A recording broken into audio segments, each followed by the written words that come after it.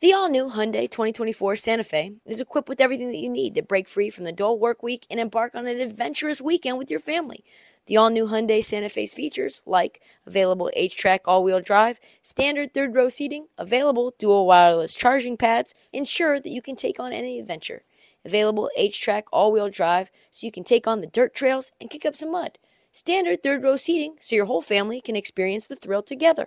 Available dual wireless charging pads so no one gets stuck in the great outdoors with a dead phone.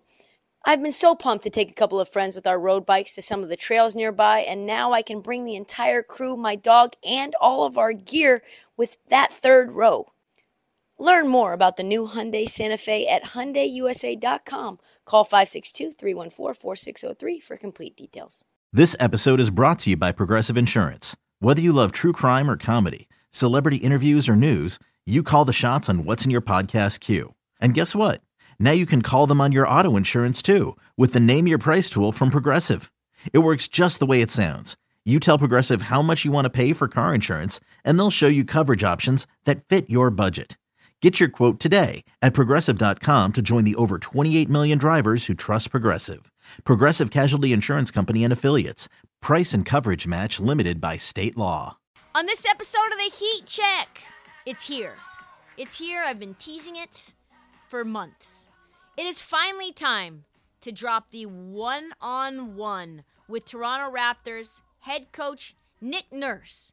You're going to hear Nick Nurse talk about everything from roster construction to Scotty Barnes to jazz music. We cover, and I'm not talking about Danny Ainge and Rudy Gobert. I'm talking about actual jazz. We cover just about everything. It's Nick Nurse's world, and we are just living in it. So do me a favor. It's actually not true, but just drop the beat.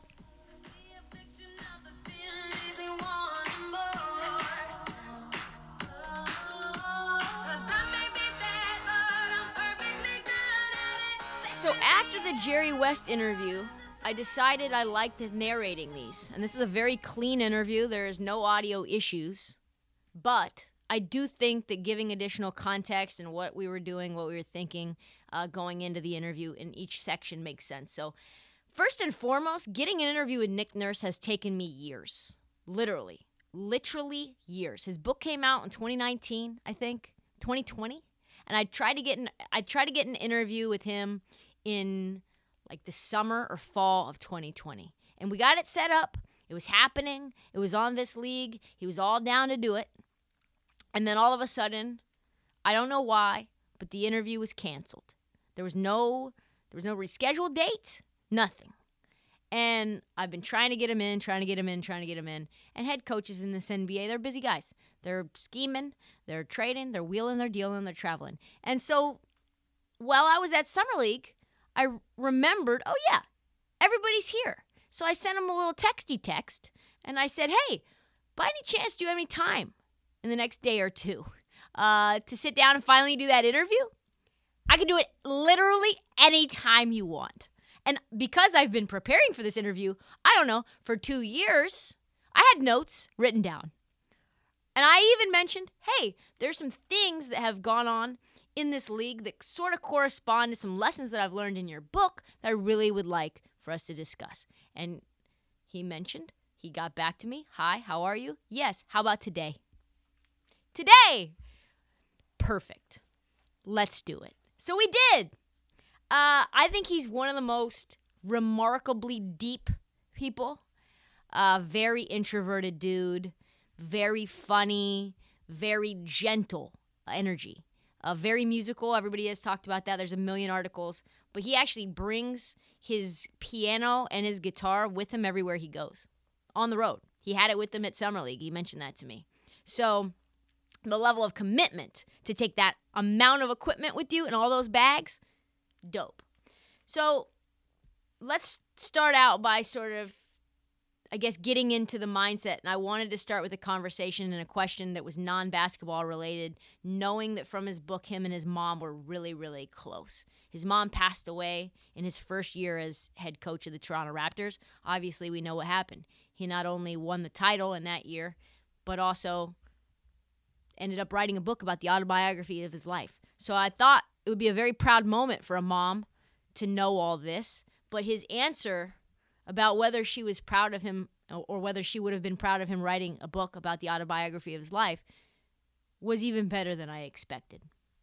How proud do you think she would have been to see you have your name in print as the author of your life story? I don't know about that one, right? But I think that a couple things my mother would be proud of. I mean, she loved the Raptors, watched it, never missed a game, had a lot of merchandise. She was a really big fan, obviously.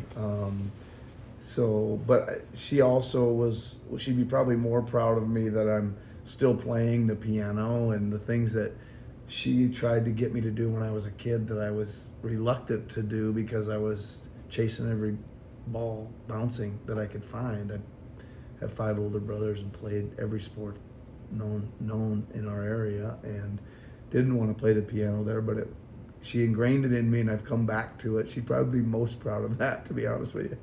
The fact that you did stuff creatively, or the fact that that is now integrated into your life? My mother was her side of the family is super musical. I wouldn't say artsy, but they really believed in that everybody should play an instrument, that we had pianos in the house and we had, like all my brothers and sisters played something, right? It was, and her side of the family, there's tons of they're professors in music at university now and things like that. So it was just a thing for her that she really loved. She'd seen every musical that she could get to when she was growing up or whenever she could get to one. She loved them. That's it. It was just part of who she was. Was she musical herself? No. Really? No, she wasn't. Just enjoyed it. She was a music lover to no end and really wanted the kids to share that. How did she feel about hip hop? I don't think I ever had a conversation with her about that. I don't think so. My mother, is an interesting story too, is she got married at 29, started having kids at 30 and had 9. Wow. And so she was, pretty, she had me when she was 43. So she was, when I was coaching, well, actually she passed away during the first year of my head coach. Right. In gig when we were out in the West Coast and they got back. I did a lot of flying there. We just had landed or just took off for LA. My sister called me and said, you better, when you land, you better come home. So I did and got to see my mom. And then she passed away. And then I flew back to, met the team in Golden State and then flew right back for the funeral and then flew back to Portland. So I was doing a little flying back and forth, but I don't think we had ever had a conversation about hip-hop. It just never came up on the radio. No. In Nick's book, he also discusses how much friction the DeMar DeRozan trade made on the team, considering that Kyle Lowry and DeMar were best friends, right? Kyle Lowry was fucking pissed. And that's well documented. And he discusses how important it is to work through that friction, to handle the elephant in the room, to tackle that no matter what, head on, versus some things also needing to kind of let time cool them off and settle them down. And given where we're at in the NBA landscape, there's a lot of that going on. A lot of tiptoeing around, players getting traded without anyone knowing why, players getting coaches fired without anyone knowing why. And I think that there's a lot of, I would say, a lack of conflict resolution. So I wanted to get his perspective on these types of situations and what he would do, given that James Harden left the Nets, given that what was looming around the Summer League was that Kevin Durant wanted to be traded, and whether teams should allow time to pass, which they did, or whether they should appease these players and do whatever that is, whether that's trading them or firing a coach, what have you. We do see that that's what the Nets did decide to do. And KD decided to pull his trade request off the table. Listen to what Nick thinks about these types of situations. How do you make sense of that type of a thing? Well, first of all, there's a lot of things in this job that are part of the landscape or come with the territory, right? So accepting that these things are going to happen and knowing that you're going to have to deal with them, I think prepares you when they do happen, that it's not so stressful or such a worrying, lose sleep thing over. It's part of the business, and it's part of the landscape, right? So that's the first thing. Second thing is I'm way more on the side of, let's talk it out. What's the problem?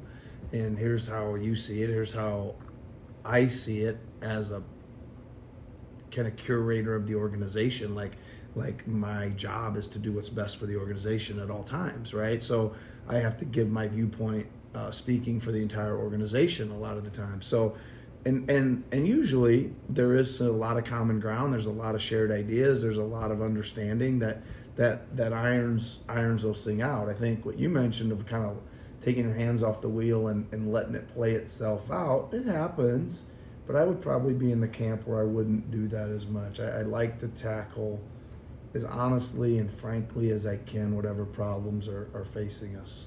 So do you think making those changes, whether that's changing coaches or allowing players to move teams, is that addressing the elephant? What is that? Like, should you say, okay, like we're going to tackle whatever this issue is between player and coach or player and player, or do we just say, okay, let's let them move on? Well, I think like in any group setting or relationship, there's always probably a point where sometimes moving on is the right answer, right? But I also think that maybe going back to your question, there is a time element that heals things sometimes, right? You try to work through, try to get a plan, try a couple point A, point B, plan C, whatever you want to call it, and see if you can improve it. And then in the end, if it's just not right, then maybe you do find a new home or solution to it. But I think that I don't know. It's I think too that, be careful how I say this, but I think that it's a lot more mediaized than the problems really are. You know what I mean? Like, I think there's a lot of talk about this, that, and the other thing, and in the reality, the problem isn't nearly as big as everybody's making it out to be. Right. And it's interesting because... Is that a word? Mediaized. We can use that. We can use that. It does feel to me that teams can be very quick to move on from a player and move them when they are asking to be moved. I think that there's no case more prominent than James Harden. I don't know what happened there. I don't know what the straw that broke the Harden's back was. But I wanted to hear his perspective on whether time could have solved that, considering how good this team was. It was a shoe print away from going to the finals and maybe winning it all. Listen to what he has to say about it. Because when I think about, like, James, I think that there was possibly a path forward for that to be repaired if there's success on the court. Yeah. If you have all three of them together, especially since the mandate changed where Kai was able to play, you get success. Or maybe if KD's foot wasn't on the line, maybe the course of NBA history is different. And so maybe you say, I get you're not happy right now, but we're writing this thing out because we think we're a championship caliber team and we don't want the dominoes to fall from here. Well, my first comment is I got enough to worry about with my own team. Yeah. To worry about what's happening at other teams. Yeah. But I understand your point, broader point you're trying to make with the question. And I agree with you. I think, I don't have any idea the specifics of what went down there. But, I would say what we just talked about, sometimes letting time kind of heal it and trying to work through it, maybe would result in a different outcome for sure. Yeah. Surrounding this KD trade request, there's a lot of boomers out here saying, fuck KD, don't trade him. He's under team control. What can he do? Very old school perspective. And they want to know, pundits too, how come teams can't just say no? So I asked him, how come teams can't just say no? I think he's also, what's interesting too, is he's very much on the side that players aren't very effective if they're not happy. I think that if someone becomes, disenchanted or super unhappy and miserable and they don't want to be there, yeah, then what are you going to get out of them? right? Yeah. If they're just dead set that this is not working for me and I don't feel good here, I need a change of scenery, I think that a team, you probably don't want somebody that doesn't want to be there, right? Yeah. And I think that's where it all stems from. And yeah, maybe there was less requests like that in the good old days. Yeah. Or maybe there was a lot more behind the scenes where Like it wasn't Kobe. so public or whatever, right? Yeah. And they probably did, again, what you suggested. They ride it out and they get through the stormy waters and it's okay, a little while later, or they just, like you said as well, they just say, we aren't trading you, figure it out. I mean, but I don't think that's really the culture we're in now. What do you think is the ramifications of a team, like outside of that player interaction, reputation around the league or whatever? If they say something like, I'm sorry, we can't get what we want from you. You have 4 years left or 3 years left or whatever the case may be. And so you're kind of here. Well, I would say too that, and if you look at this from a player's point of view, there's always a time where the team can just trade you too. They've got you under contract and they aren't necessarily just boom moving you like out of nowhere. Yeah. That happens a lot. Tons. Right? So there's the players that see that and say, well, if that's the case, then why can't X be the case on our side too? I don't know, what was your question again? What do you think the ramifications are if somebody does put their feet in the ground and say sorry? Well, I think we see some ramifications where people would, not look too kindly upon that. Yeah. Right. I think Agents, other players, free agents. Well, media. They get a hard time. Maybe from fans, maybe from media, maybe from whatever. Some of them do, some of them don't. Maybe it's just the individual case that matters. In this era of sports, first-round picks are being traded away like crazy for teams that think that they can win right now. There are articles being written about whether they matter or not. There's memes being thrown out by players like LeBron James, like fuck them picks. And first-round picks are being used to construct roster with stars. And I wanted to talk about that with him in the context of how you use these assets, whether those assets really are valuable enough to keep or whether they should be used as chips for a trade. Since no team has been better about finding value late in the draft and also traded first-round picks to get a star in order to win a title, I thought this was an apropos time to ask him about that, especially considering his assistant is the head coach of a team that just traded 1 million picks for Rudy Gobert. I mean, obviously, the higher the pick, the better your chances of finding a good player that can impact your organization and be around for a long time. Yeah. Right? But there's many, many, many cases of late first round, mid first round, second round players who are some of the best players in the league. So there's that part of it. But I think you're right.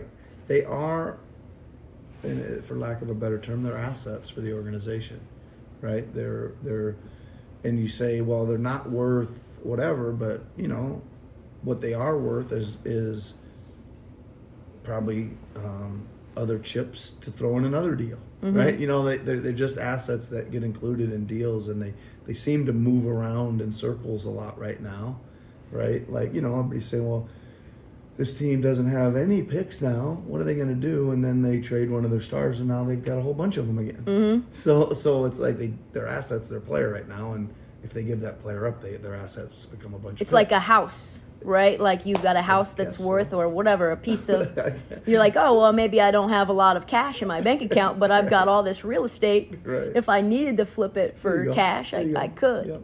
The Gobert trade rocked the Summer League, so I asked Nick about it, knowing how close he is with Wolves head coach Chris Finch. I wanted to get his explanation on why Minnesota pulled the trigger on Rudy Gobert and how he would get used to Karl Anthony Towns.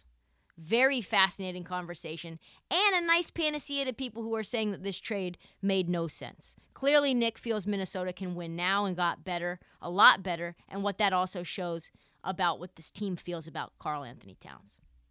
How do you imagine Rudy gets used alongside of Karl Anthony Towns, especially in today's modern NBA where we're seeing, bigs in and bigs out and some of them getting ran off the floor, and also how does that unlock things for Towns? Well, I think first of all, I'll answer the first part of your question.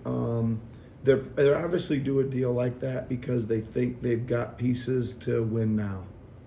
I mean, more than they are winning. I'm not saying like win it all now, but I mean, obviously that's everybody's end goal. But they obviously feel like they've got enough pieces that they went out and kind of gave up some of their future, right, for the immediacy of the results this season. Okay, so that's the first part of it, why they do it. That's what they think, right? That's what any team would do that thinks they could make a jump up, right? And how are they going to play together? I think it's going to be super interesting. I think, Gobert who he is, right? He's going to rim protect and lob dunk and do what he does at a super high level. I think Towns is, certainly plays a lot from the perimeter. Yeah. Right? He shoots threes. He trails and drives it a lot. He's a playmaker out there from the outside, even though he's got the size that he has. So I think it'll work out just fine. I mean, they'll have their challenges. Teams will say, well, we can't match up with them. Well, let's just go small and quick and see if we can't just drive around, or whatever, play faster. They'll have some ways. Teams will have some ways to try to go against the grain of what they have because you just can't, man. Who's got two guys that big?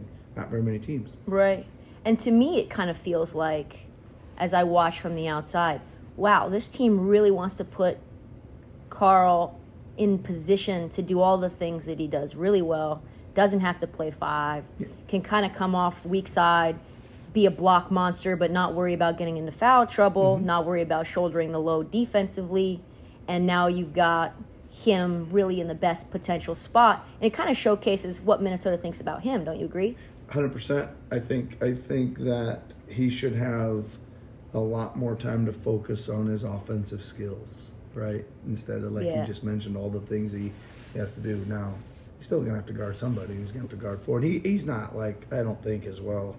He's a pretty good defender already. I mean, not like I think people portray him to be, but this will, again, what's a strategy against Karl Anthony Towns? Well, it's to make him play defense every possession. When you need mealtime inspiration, it's worth shopping Kroger, where you'll find over 30,000 mouthwatering choices that excite your inner foodie. And no matter what tasty choice you make, you'll enjoy our everyday low prices, plus extra ways to save, like digital coupons worth over $600 each week. You can also save up to $1 off per gallon at the pump with fuel points. More savings and more inspiring flavors make shopping Kroger worth it every time. Kroger, fresh for everyone. Fuel restrictions apply. With threats to our nation waiting around every corner, adaptability is more important than ever. When conditions change without notice, quick strategic thinking is crucial. And with obstacles consistently impending, determination is essential in overcoming them. It's this willingness, decisiveness, and resilience that sets Marines apart. With our fighting spirit, we don't just fight battles, we win them. Marines are the constant our nation counts on to fight the unknown. And through adaptable problem solving, we do just that. Learn more at Marines.com. The Raptors, very unique team.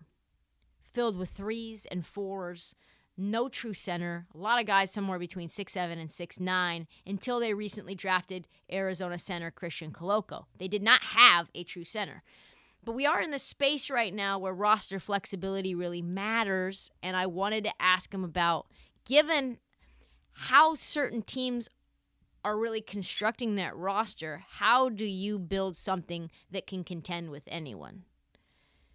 And what does that mean about finding a big man? What does that mean about the value of a big man? Sort of a complex question, but Nick Nurse, being the guy that he is, dumbed it down for me and dumbed it down for anyone listening. How do you think the versatility across the league in terms of how rosters are constructed change what you and Masai and just other people around the league how they think about roster construction and team building? Yeah, I mean, for us, you're right. Like, listen, we got a lot of 6'8" and above guys with 7 foot plus wingspans on our team, like 9 of them. Yeah. Right, or 8 or 9, something like that.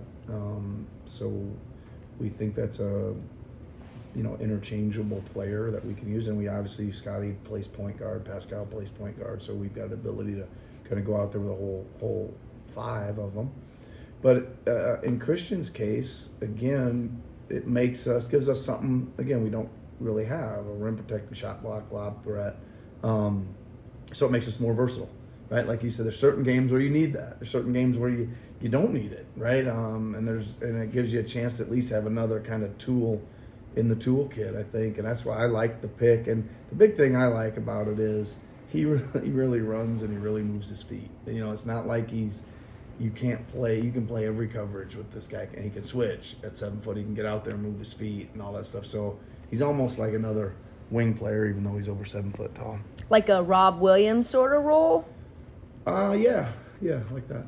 There's different models for different types of constructions, right? We're seeing the Warriors go small. We're seeing Cleveland at one point last season go super big. More traditional setups like what Philly has done with Joel Embiid. I wanted to know how you compete with these different teams. I wanted to get his thoughts on the traditional big, whether they're going extinct. His answer was wildly interesting about how 7-footers are actually changing. It's not the fact that they're no longer getting 7-footers. It's now that 7-footers operate like a wing. Well, I think that the true 7-footer was more of a banging type, throw it in the low post type of center. That's what kind of the center position historically has been seen as. And now, as you've already mentioned, a bunch of centers, and most of them are a little bit more agile, and you don't necessarily pound it inside to them, but they're more screen and roll threats at the rim. They're more rim protectors. They're able to switch and play, multiple coverages and stuff. So it's kind of weird. I think it's a weird situation, because you say, well, the big man is gone, or it's a dying breed or whatever. Well, what is big? I mean, these guys are all 7'1", 7'3", 7 foot. It's pretty big in my book. So and they are, the center maybe is morphing into more of an athletic type of position. Yeah, because I hear, a lot of people who will either make decisions in terms of who gets paid, why. They'll say, well, anybody who can get ran off the floor shouldn't be getting X, because teams like Dallas or LA can basically go 5 out and kind of yield you somewhat useless in this particular matchup. Is that valid? Yeah, I think so. Yeah. I think so. And again, I think that the key of it is probably being flexible enough or strategic enough to combat it. I don't know about you guys, but I was personally floored about the Scotty Barnes pick. Watching that draft night, I think a lot of people thought they were going to take Jalen Suggs, especially considering how well he played in the tournament. It's a point guard-driven league, et cetera, et cetera. They zigged when everyone expected them to zag, and that was the first moment where it clicked for me what the Raptors were trying to do. Just a little bit of what they were trying to do. So I was always curious about the mindset of it. What exactly are you trying to build here? It feels like you're doing this. Why are you doing it? And what exactly are you looking for? He gave a very robust answer and a very detailed answer about the types of players that they want on this team. Probably one of the most detailed that I've heard, and I'm really happy to share it with you guys. And I think the fact that was the most interesting was that they want these long, athletic players who can literally do everything on a basketball court. A roster full of positionalist players. That is bananas. Thinking about that compared to how other teams construct their roster, given how a lot of teams have players who are limited, a lot of teams have players who have very specific roles. He wants guys who can play any role, and I thought that really gives me a lot of optimism about the future of this team. What are some of the most important things in a player besides length that you guys look for when you're scouting players? Yeah. I mean, I think what we're trying to do is, it's not like we made it up or anything or invented it. I mean, it's like I want guys to be able to do everything. Yeah. Right. I want them to grab a rebound and push it up the floor, and be able to pass, create offense at the end of a semi-break or a transition type play. Want them to be able to switch. Want them to be able to drive it to the rim. Want them to be able to space up and shoot a three. Want them to be able to play pick and roll as the handler, play pick and roll as the setter. Right? Again, it's just can we get a bunch of guys that are really, versatile? Can they do it all? Can they drive it? Can they shoot it? Can they post? Can they rebound? Can they switch? Can they, and that's Unicorns. just basketball. Yeah, no, it's like everybody's talked about positionless, right? There is no position. Everybody's doing everything. I heard a quote on that same NBA TV interview you did where it was competitiveness and love for the game was what we were really impressed with in terms of Scotty. That was the number one thing. Yeah. Can you talk a little bit about the intangible of love for the game, intangible for ultimate competitor? Because that's something everyone can kind of say. Yep. How do you see it? Yeah, how do you see it? Well, you see it, with him. He's super infectious. Like loves basketball, loves Toronto, loves being a Raptor. Like, he was so excited when we picked him, and there's just a lot of passion there that fuels a lot of his, great play. It gets him in the gym working hard. It gets him in the weight room getting stronger so he can be more physical. It gets him working on his game. I mean, he loves to play. He loves to guard. He loves to pass. Those are pretty good qualities, right? He loves defense, and he loves seeing his teammates score off of one of his passes. And that is it's a little unique, right? I think, and I think he's got a super future ahead of him because he's got some really good foundational points to his character. You could tell he was super loyal because he came for and defended OG when all that stuff was going on. I was like, wow, for a young rookie to defend his teammate 1 year in, I was like, wow, that's really impressive. He's a natural leader, even though he's only 20 and he's a rookie on the team. He just has that kind of personality and game and plays with leading by example quite a bit, and he's just kind of a guy people gravitate to. When the Raptors traded Kyle Lowry, it left behind a leadership gap that has taken some time to fill. In this clip, Nick speaks about what it means to have veteran leadership and how having good veterans actually help the entire team and not just young players actually get better, and how that changes the culture of a squad. Do you think the love of the game is the number one, make or break? If you see someone 6'7" to 6'9", they can do all those things, but they don't quite have that, maybe they'll take time off, or maybe you feel like they kind of halfway love it, kind of halfway don't. Is that the number one qualifier? I mean, I think so. I mean, it's you could say it as that, or you could say it as competitive spirit, right? Yeah. Like the desire to win and the desire to get better fuels your energy to go to work every day. Yeah. Right? Like the guys that are real pros at that, they understand what an NBA day is. It's in early, it's eating well, it's lifting, it's massage, it's shooting drills, it's film, it's practice, it's massage again, it's cold tub, it's hot tub, it's and 5 o'clock you go home. It's like, and it doesn't bother them. Like they get it, and they have the juice and the energy to do that every day because they know that that's the level of greatness they're trying to attain. That structure's built in, in terms of, so say someone comes into the league, they're a rookie. Is that 5 o'clock? They have to build that. Not everybody does that. Of course, not everybody does that. And they have to learn what being a pro is, and they see, some of the really good players and what they do, and they learn from it. One of the things that made me, when I was in sales, I was the bottom quartile in sales.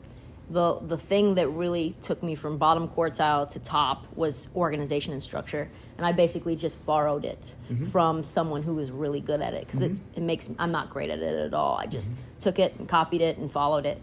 Is that something that young guys learn from vets, and are there certain vets that are really, really good and organized and pass those things down? For sure. That's what the vets do. They teach them, how to be, true professionals. They set the tone, the organization, your organization that you work for, the culture there probably spurred some of that for you, and that does the same for our players. And it's really infectious, and it's really something that goes from one guy to the next. Like for us, I can't be, our player development that people talk so much about is, truly 12 months a year. and the new guys come in and they get on board because the train's moving and it looks like it's going in the right direction, so they get on board, you know? Who's the best vet that you've been around that does that really well? Well, I mean, there's a bunch of them, right? I mean, there's I could give you, certainly Kawhi was super interesting to watch him, again, like put in his day at the office like that. Yeah. And again, it never fazed him, like, getting out of the car in the morning, I got to do this again. Like, that wasn't even anywhere in his sphere of thought, right? It was just like, this is it. I'm going for a level of greatness, and here's the day of work ahead of me. Kyle Lowry's like that. I mean, Kyle's like 6 a.m. He's running, and he's like he's done working out before everybody else even gets to the building. You know what I mean? Wow, So there's some real tone setters there in the organization. There are a ton of teams that draft on potential. They are very reluctant to take an older player, like a Chris Duarte, for example. Someone who played 3 or 4 years in college, they just don't feel as high on because they don't have as much quote-unquote upside, right? We know what their upside is. It's a new philosophy, really, going and finding players who are as young as they can come, and you imagine who they could possibly be, even though they've only shown glimpses of that thing, a la Shaedon Sharpe, right? I wanted to know what Nick thinks about that. Gave a very political answer, a very diplomatic answer, but I think one that shows that every team, every GM has a different perspective on who they look for and why. It just came from, I just spoke at a conference, and with the guy speaking in front of me, they asked him about, he's a front office guy, and they asked him about the exact same question, like this potential thing. What do you think about? There's guys getting drafted that didn't even average 5 points, and he said, listen, what I told you before, I got enough to worry about. I don't need to criticize or worry about what other teams are doing. I got enough to worry about my own team. But he said, I'm in the school of, and he mentioned Duarte. And he really? Said, yeah, he mentioned him and said, that guy can play, and that's the school I'm in. Right? Yeah. That's the school I'm in. The guy can play, and I'm not very good at looking down the road and potential. Like he said, I'm not smart enough to do that or whatever. So I'm in the school of the guy can play, and I would say that there's just different ways to the same path. A lot of times there's to me, I always say there's lots of different paths to a title. Yeah. Right. And everybody's got their own way they think they can get there. Yeah, it was an interesting watching kind of the pre-draft content around Shaedon, because no one's really seen Shaedon play 5-on-5 in a year and a half. Yeah. And at that point, you have to be drafting on, what you think he would be versus guys that have been in the league or in college for 3-4 years. Which player other than Koloko do you think is going to become, I guess the longest career pro? Like, could you see, like for our team, just coming out of this draft? Do you think? I don't know. I mean, there's a lot of guys. I mean, obviously, there's a bunch of them. I mean, the number one pick is a good player. Yeah.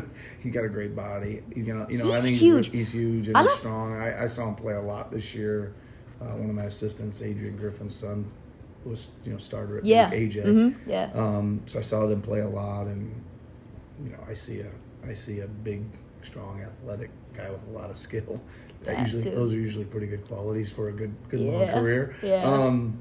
But I guess you never know. I mean, I really like just some other guys that I know a little bit more. I really like Keegan Murray at Iowa. To watch them play a lot. That's where I'm from.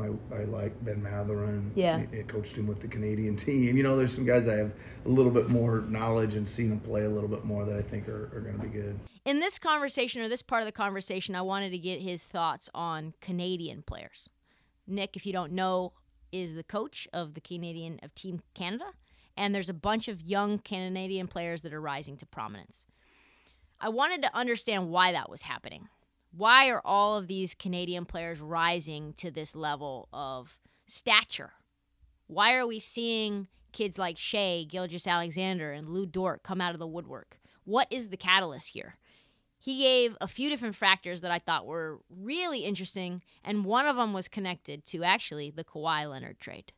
Where there's no video in this interview, but you're rocking the Team Canada quarter zip, or actually full zip. A lot of pros coming out of Canada right now, and a lot of good Canadians that I think there's like almost like an emergence. You're seeing this happen, right? And do you see that? And like, why do you think that's happening? Certainly, it's kind of like this golden era of basketball in Canada on a lot of fronts. You know, the Raptors winning it in 2019. You think that mattered? Oh, it mattered a little bit. Really? It mattered from the standpoint of basketball's really like front and center. Yeah. It's the true, for Canada, it's the true kind of melting pot. Everybody from everywhere is what Canada kind of is, and they all relate to basketball, right? So that's one thing.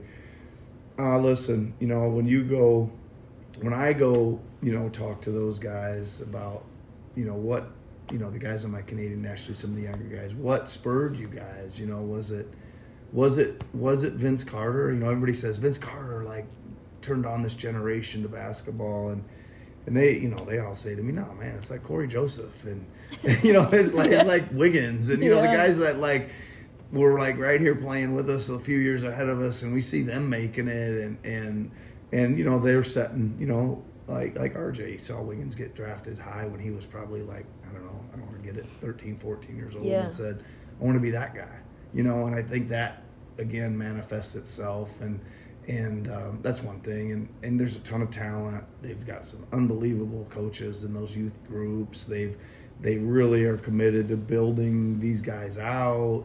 My bosses at Canada Basketball, Rowan Barrett and Michael Meeks, they uncover every stone across Canada and find these guys and get them in positions where they can, you know, succeed. And they've done an amazing job. It just guys keep coming through, but a lot of people playing up there. There's a lot of talent, and it probably should keep happening for a while. Is it a matter, too, of, like, seeing what a player, like, some of the things that they're good at so early and helping them develop, like, and putting a plan in place for them to develop certain skills for being NBA ready? Maybe, but I think it's probably more of just opportunity. Yeah. Right? It's you know, wherever they see a kid play, you know, a 14-year-old or 13-year-old or something, and they say, you know, there's something there with him. He's got size, he's got athleticism, or look at him play, it's interesting, whatever. And then they find out, you know, some background work, and then they decide where they can send him. And usually they'll send him to a good program, and then that kind of takes care of it. You know what I'm saying? Like, they just get them in the right place to learn, get coached, play, and grow up. And they just do a good job of that. There's a lot of places that they can send them, and they put them in right places. Sometimes outside of Canada, right? Sometimes. Yeah. Yeah, sometimes, yeah. I think, Ben went to Mexico? Yeah, they've had guys go a bunch of prep schools and a bunch of places, yeah. That's fascinating to me, just how different that is than the U.S. and international basketball as a whole. When I watched Juancho Hernan-Gomez play Bo Cruz, and he was training in the hustle, I said to myself, that right there is the kind of player Nick Nurse would want. A guy who's like almost 7 feet tall, can handle like a guard, can put a ball through tires that are moving. He's going around screens. He's shooting deep threes. He's setting screens. He's rolling. Not only is he the one that's doing that, he's also the one coming off the screens and shooting. So I asked him, have you seen The Hustle? He had not. But they did sign Bo Cruz. So I assume after this interview, he watched it and must have agreed. I think this is a kid who is the perfect role player for the Raptors. Did you see Hustle by any chance? Only the like a millionth person? Millionth person to ask me. I have not seen it yet. It is on my to-do list for sure.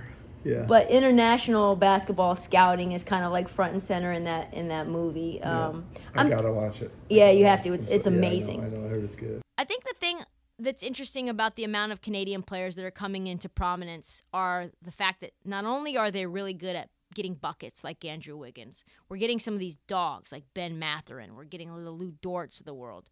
And since, like I said, Nick coaches Team Canada, I wanted to ask him, like, you think that they could beat Team USA? What do you think? His answer was delightful and shows they are backing down from absolutely no one. Do you think Team Canada, there's some studs on there, Yeah, right? yeah. Shea, Wiggins, Dort, Ben. I mean, it's just the list goes on and on. I think I made kind of like Josh Primo, who a lot of people, he's been the darling of the Summer League this year. Everybody's kind of high on him. Dylan Brooks, Cam Birch, all those guys. Like, do you think that team beats Team USA? I think that team has a chance to get itself in position to do very well. Right, I would say they've got a lot of depth at Team USA, and they've got a lot to pick from. But here's the thing, though: there's a lot of players deciding to opt out of Team USA to get their body right for the NBA. Yeah, I mean, I think when it comes down to it, though, when you get to the Olympics, I think they're going to get a good roster put together, right? So, I mean, listen, we gotta our guys play against those guys every day. Our goal would be to make sure we can get our guys there, try to get them together a bit, let them play over a couple summers. That always helps chemistry and continuity. And, we certainly shouldn't be afraid to play them. In Nick's book, it was clear that there was a lot of challenges inside of the bubble. How could you not have them? It seemed like the worst, honestly. But no team faced the issues that Toronto had faced, having to play games in Tampa Bay for an entire year with a group of fans that were not fans of them and did barely even know they were there. Away from home for 3 months, quarantining, wristbanding, to not going close to one another. Sci-fi stuff. I wanted to get his perspective on not only the bubble, but what it was like in Tampa Bay. And I wanted to see if there was a positive side that people don't often talk about. You said that wasn't a huge fan of the bubble. I get that. Like, I opted out of that. Yeah. Was there anything, or is there anything that you think about in terms of what you did in the bubble, or experiences or relationships that you look back on, and, like, with nostalgia or with, like, fond memories? It was okay, right? It was okay. Like, the best thing was the ease of just going from your hotel room to the games and practice and stuff. It's not like a typical road game where you're getting home at 3:30 in the morning. I was in bed by 11, Yeah. I just walk down the hall and go up to the room and crawl in bed. So that was nice. And so I think more than anything, it was good to just be able to figure out a way to continue playing. That was great. But my thoughts more like now, I mean, even this morning I was thinking about it, like I was looking out over our summer league practice and just looking about how great it was and thinking back to when we started going into the bubble. Like, we had one player and one coach allowed in the gym. Wow. And they would work out, and then somebody would come in and clean the whole gym, and then one more player and one coach would come in. Like, and now you're looking out and seeing all these coaches, all these players, all the front office, everybody in there, like, literally hundreds of people at a practice, and it's just like, it's incredible to think back to that one player, one coach from 8 a.m. till 10 p.m. to get everybody through the door, Yeah, and kind of like doesn't have a very vibey thing. Like there's not much vibe there. Masai said when you guys went to Tampa, and I made jokes about this on the pod, like, no one is harsher for no reason than Tampa Bay people on the Raptors for just no reason. Like, I saw stories, they were just booing for no reason. Masai said he thought being there set the team back a year, and if you guys would have had to be there another year, it would have set the franchise back 5. How come? First of all, Tampa was a very enjoyable place to live. Yeah, right? it's warm. The weather was great. We had did an incredible job of setting up a practice facility and all that stuff. But a couple things. One, most of the local Tampa people didn't even know we were there. Yeah. Because I'd be at the park with my kids or whatever. They're like, They'd hey. say, what are you doing here? And I'd be like, they're like, what? You know, what are you talking about? Yeah. You know, and I'm like, well, I coach the Toronto Raptors, but we're playing out of Tampa because of COVID. And they'd be like, you know, like, didn't make an impact at all. That was one thing. Two, we didn't have a lot of crowds. We were shut down a lot, going to no fans to... Then they'd let 3,000 or 4,000 in, and most of them would be cheering for the Heat or the Lakers or whatever. So that was even like another kick to the backside. Yeah. So it was just, everything was strange. It just felt really strange the whole time we were there. So the strangeness, though, why does that set a how does that set a franchise back, though, in terms of what you're trying to build? Is it just the continuity in the place that you're supposed to be? Is it? Yeah, I just think that, well, put it this way, like we have a lot of Canadians that work for us. Right. And they've never really lived outside of anywhere but Canada.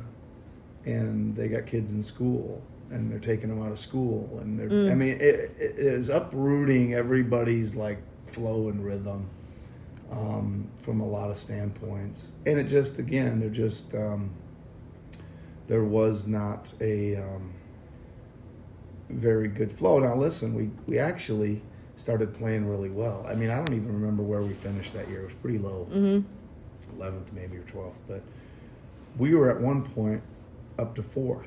We had a really bad start, 2-10, 2-8 or something. Lost a bunch of buzzer beaters in the first 2 weeks. Then we got going. You know, we went to Philly and beat them. Philly came down. We beat them like back to back. We went to Brooklyn and won. We went to Boston and won. Like, we just picked off everybody at the top right in a row. Won a bunch of games. I remember that. Yeah. Got up to like 4th, and then we lost our entire team to COVID. Yeah. For like 3 weeks plus, and we still had to keep going out there and getting. Then we just we lost maybe 11 in a row, and we never really recovered from that. Yeah. I didn't get too much time to talk about this book in depth because we had already gone a full hour. But it's probably one of the best books on basketball I've ever read. It's called Rapture. If you haven't read it, pick it up at the library, buy it, whatever. But I did want to delve in a little bit into the title. If you haven't picked up a copy, like I said, do it. You're going to learn a lot about Nick, more about hoops in general. I think it's great. But I did want to get his mindset into the title, and I thought that it was really funny how it came to be. Title of the book, the first thing I thought of, because I have some friends that are in the book publishing business, and they've told me this, that authors really take great care. One of the things that they spend a lot of time on is the title. Yeah. Really quite a word, right? Rapture.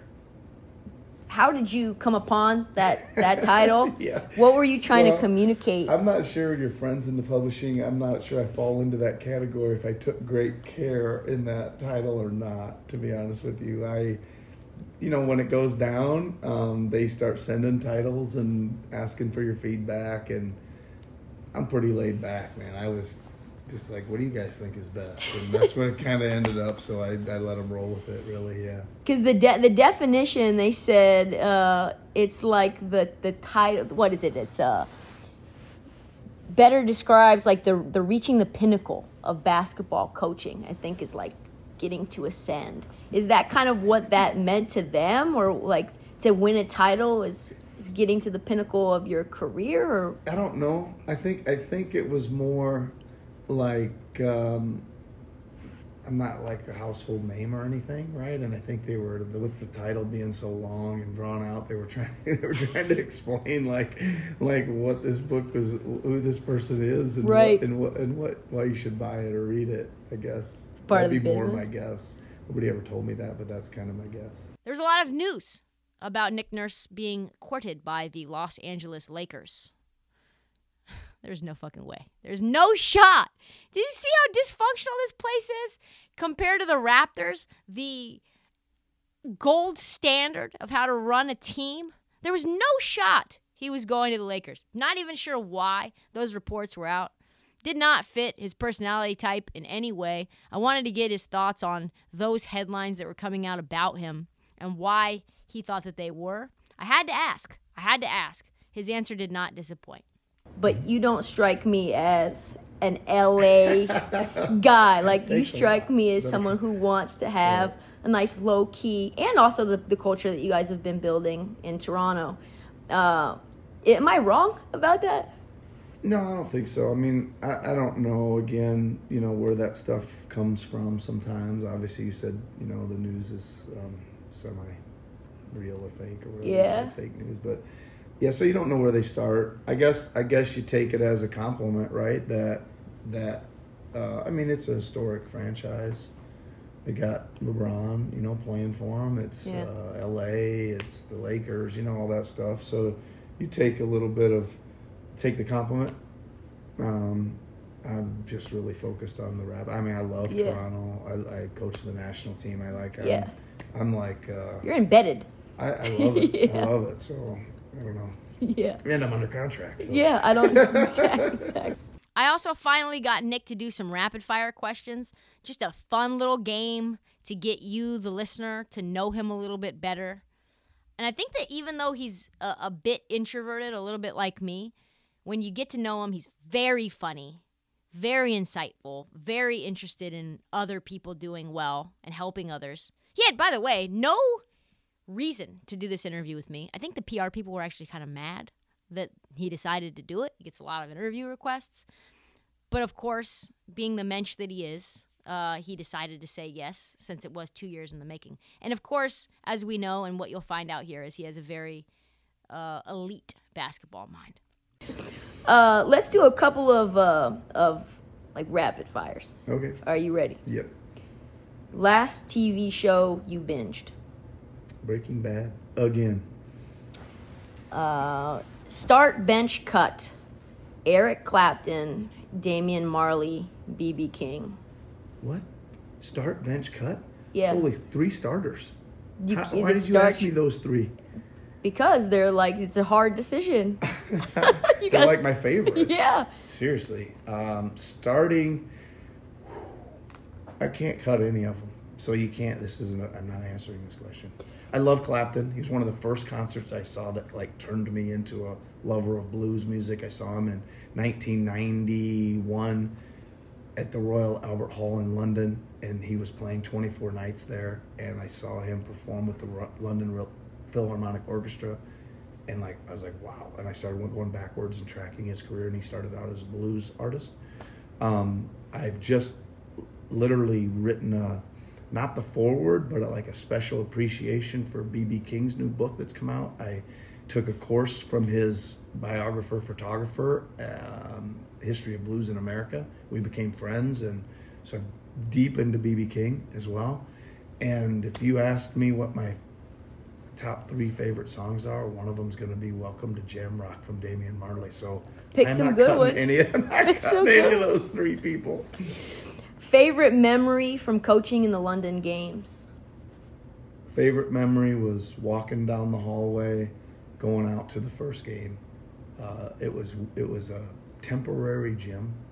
It was kind of a weird, long hallway, and me and Chris Finch were the only 2 guys walking out to open the door to go on the court. And I remember just stopping him and saying, man, thanks for letting me be a part of this. This is we're going to go through this doors. This is going to be really something, man. And that's my favorite memory. Tough day, tough loss. What's the song that you play either on the guitar or on the piano? Well, the song I play the most is probably Purple Rain by Prince. And that, again, goes back to, being childhood memory. I rode a Greyhound bus when I was 17 years old, about 6 hours to Minneapolis to see the Purple Rain tour in '84. Wow. And I've never been the same since, so I play that probably the most. Nice. Best trash-talking player in the NBA? I don't know. I'm not very good at the trash-talking stuff. You trash-talk all the I'm just trying to time. think who is good at it, though, right? How about the most trash-talking? Again, difficult question. Wow, it's probably Draymond. Yeah, he talks a lot. Yeah. Does anybody rival Larry Bird at that? Again, I can't give firsthand knowledge to that. Yeah. But the stories you hear, and, Yeah. and I was fortunate enough to spend a lot of time around Kevin McHale, so I heard a lot of those stories. He's one of the all-time great storytellers. But I doubt it. Best trash talking coach in the NBA. There's no coaches that trash talk. You don't think so? Yeah. That's a lie. You're smiling. You're smirking like that's false. There isn't any. You guys aren't competitive with one another at all. Not really. Not in the hall. You're really, honestly, you're really in your own sphere so much, and you don't really like cross paths with the other head coaches very much. Seriously, there's times when there's like really good friends of mine on the other bench, and you don't even get to see them. You come into the town, you play the game, you're on the plane, you're gone, and you literally, it's like you wave down, and that's about it sometimes. Last one. What do you think it would be like to have an NBA team in Vegas? Yeah, I mean, I think it's a good market, right? I think they've proven that with the other, the NHL and the NFL, WNBA. I think it's a great market. Cool. Thank you so much, my man Nick Nurse, giving me some time. I appreciate you. You're welcome. Thanks for having me. That's all the time that we have for the Heat Check. Sincere thanks to Nick Nurse for carving out time for me at Summer League. I apologize to the folks in the Toronto Raptors PR department for not clearing it through you. Next time I will. I promise. We will be back next week with an all-new episode featuring the final encore from the logo himself, Jerry West. We will be breaking down rookies and young players that are at Summer League, who they could become, what they like about him, what he likes about them, and help you prepare for the upcoming season, which is right around the corner. I think training camp is next week. Follow up for the rest of the Heat Check. We also have parts 1 and 2 of Jerry West up on the feed. Check those out if you haven't already. And please do not forget to download, subscribe. Please tell your friends. And follow us on social at This Heat Check and Trista Crick on TikTok.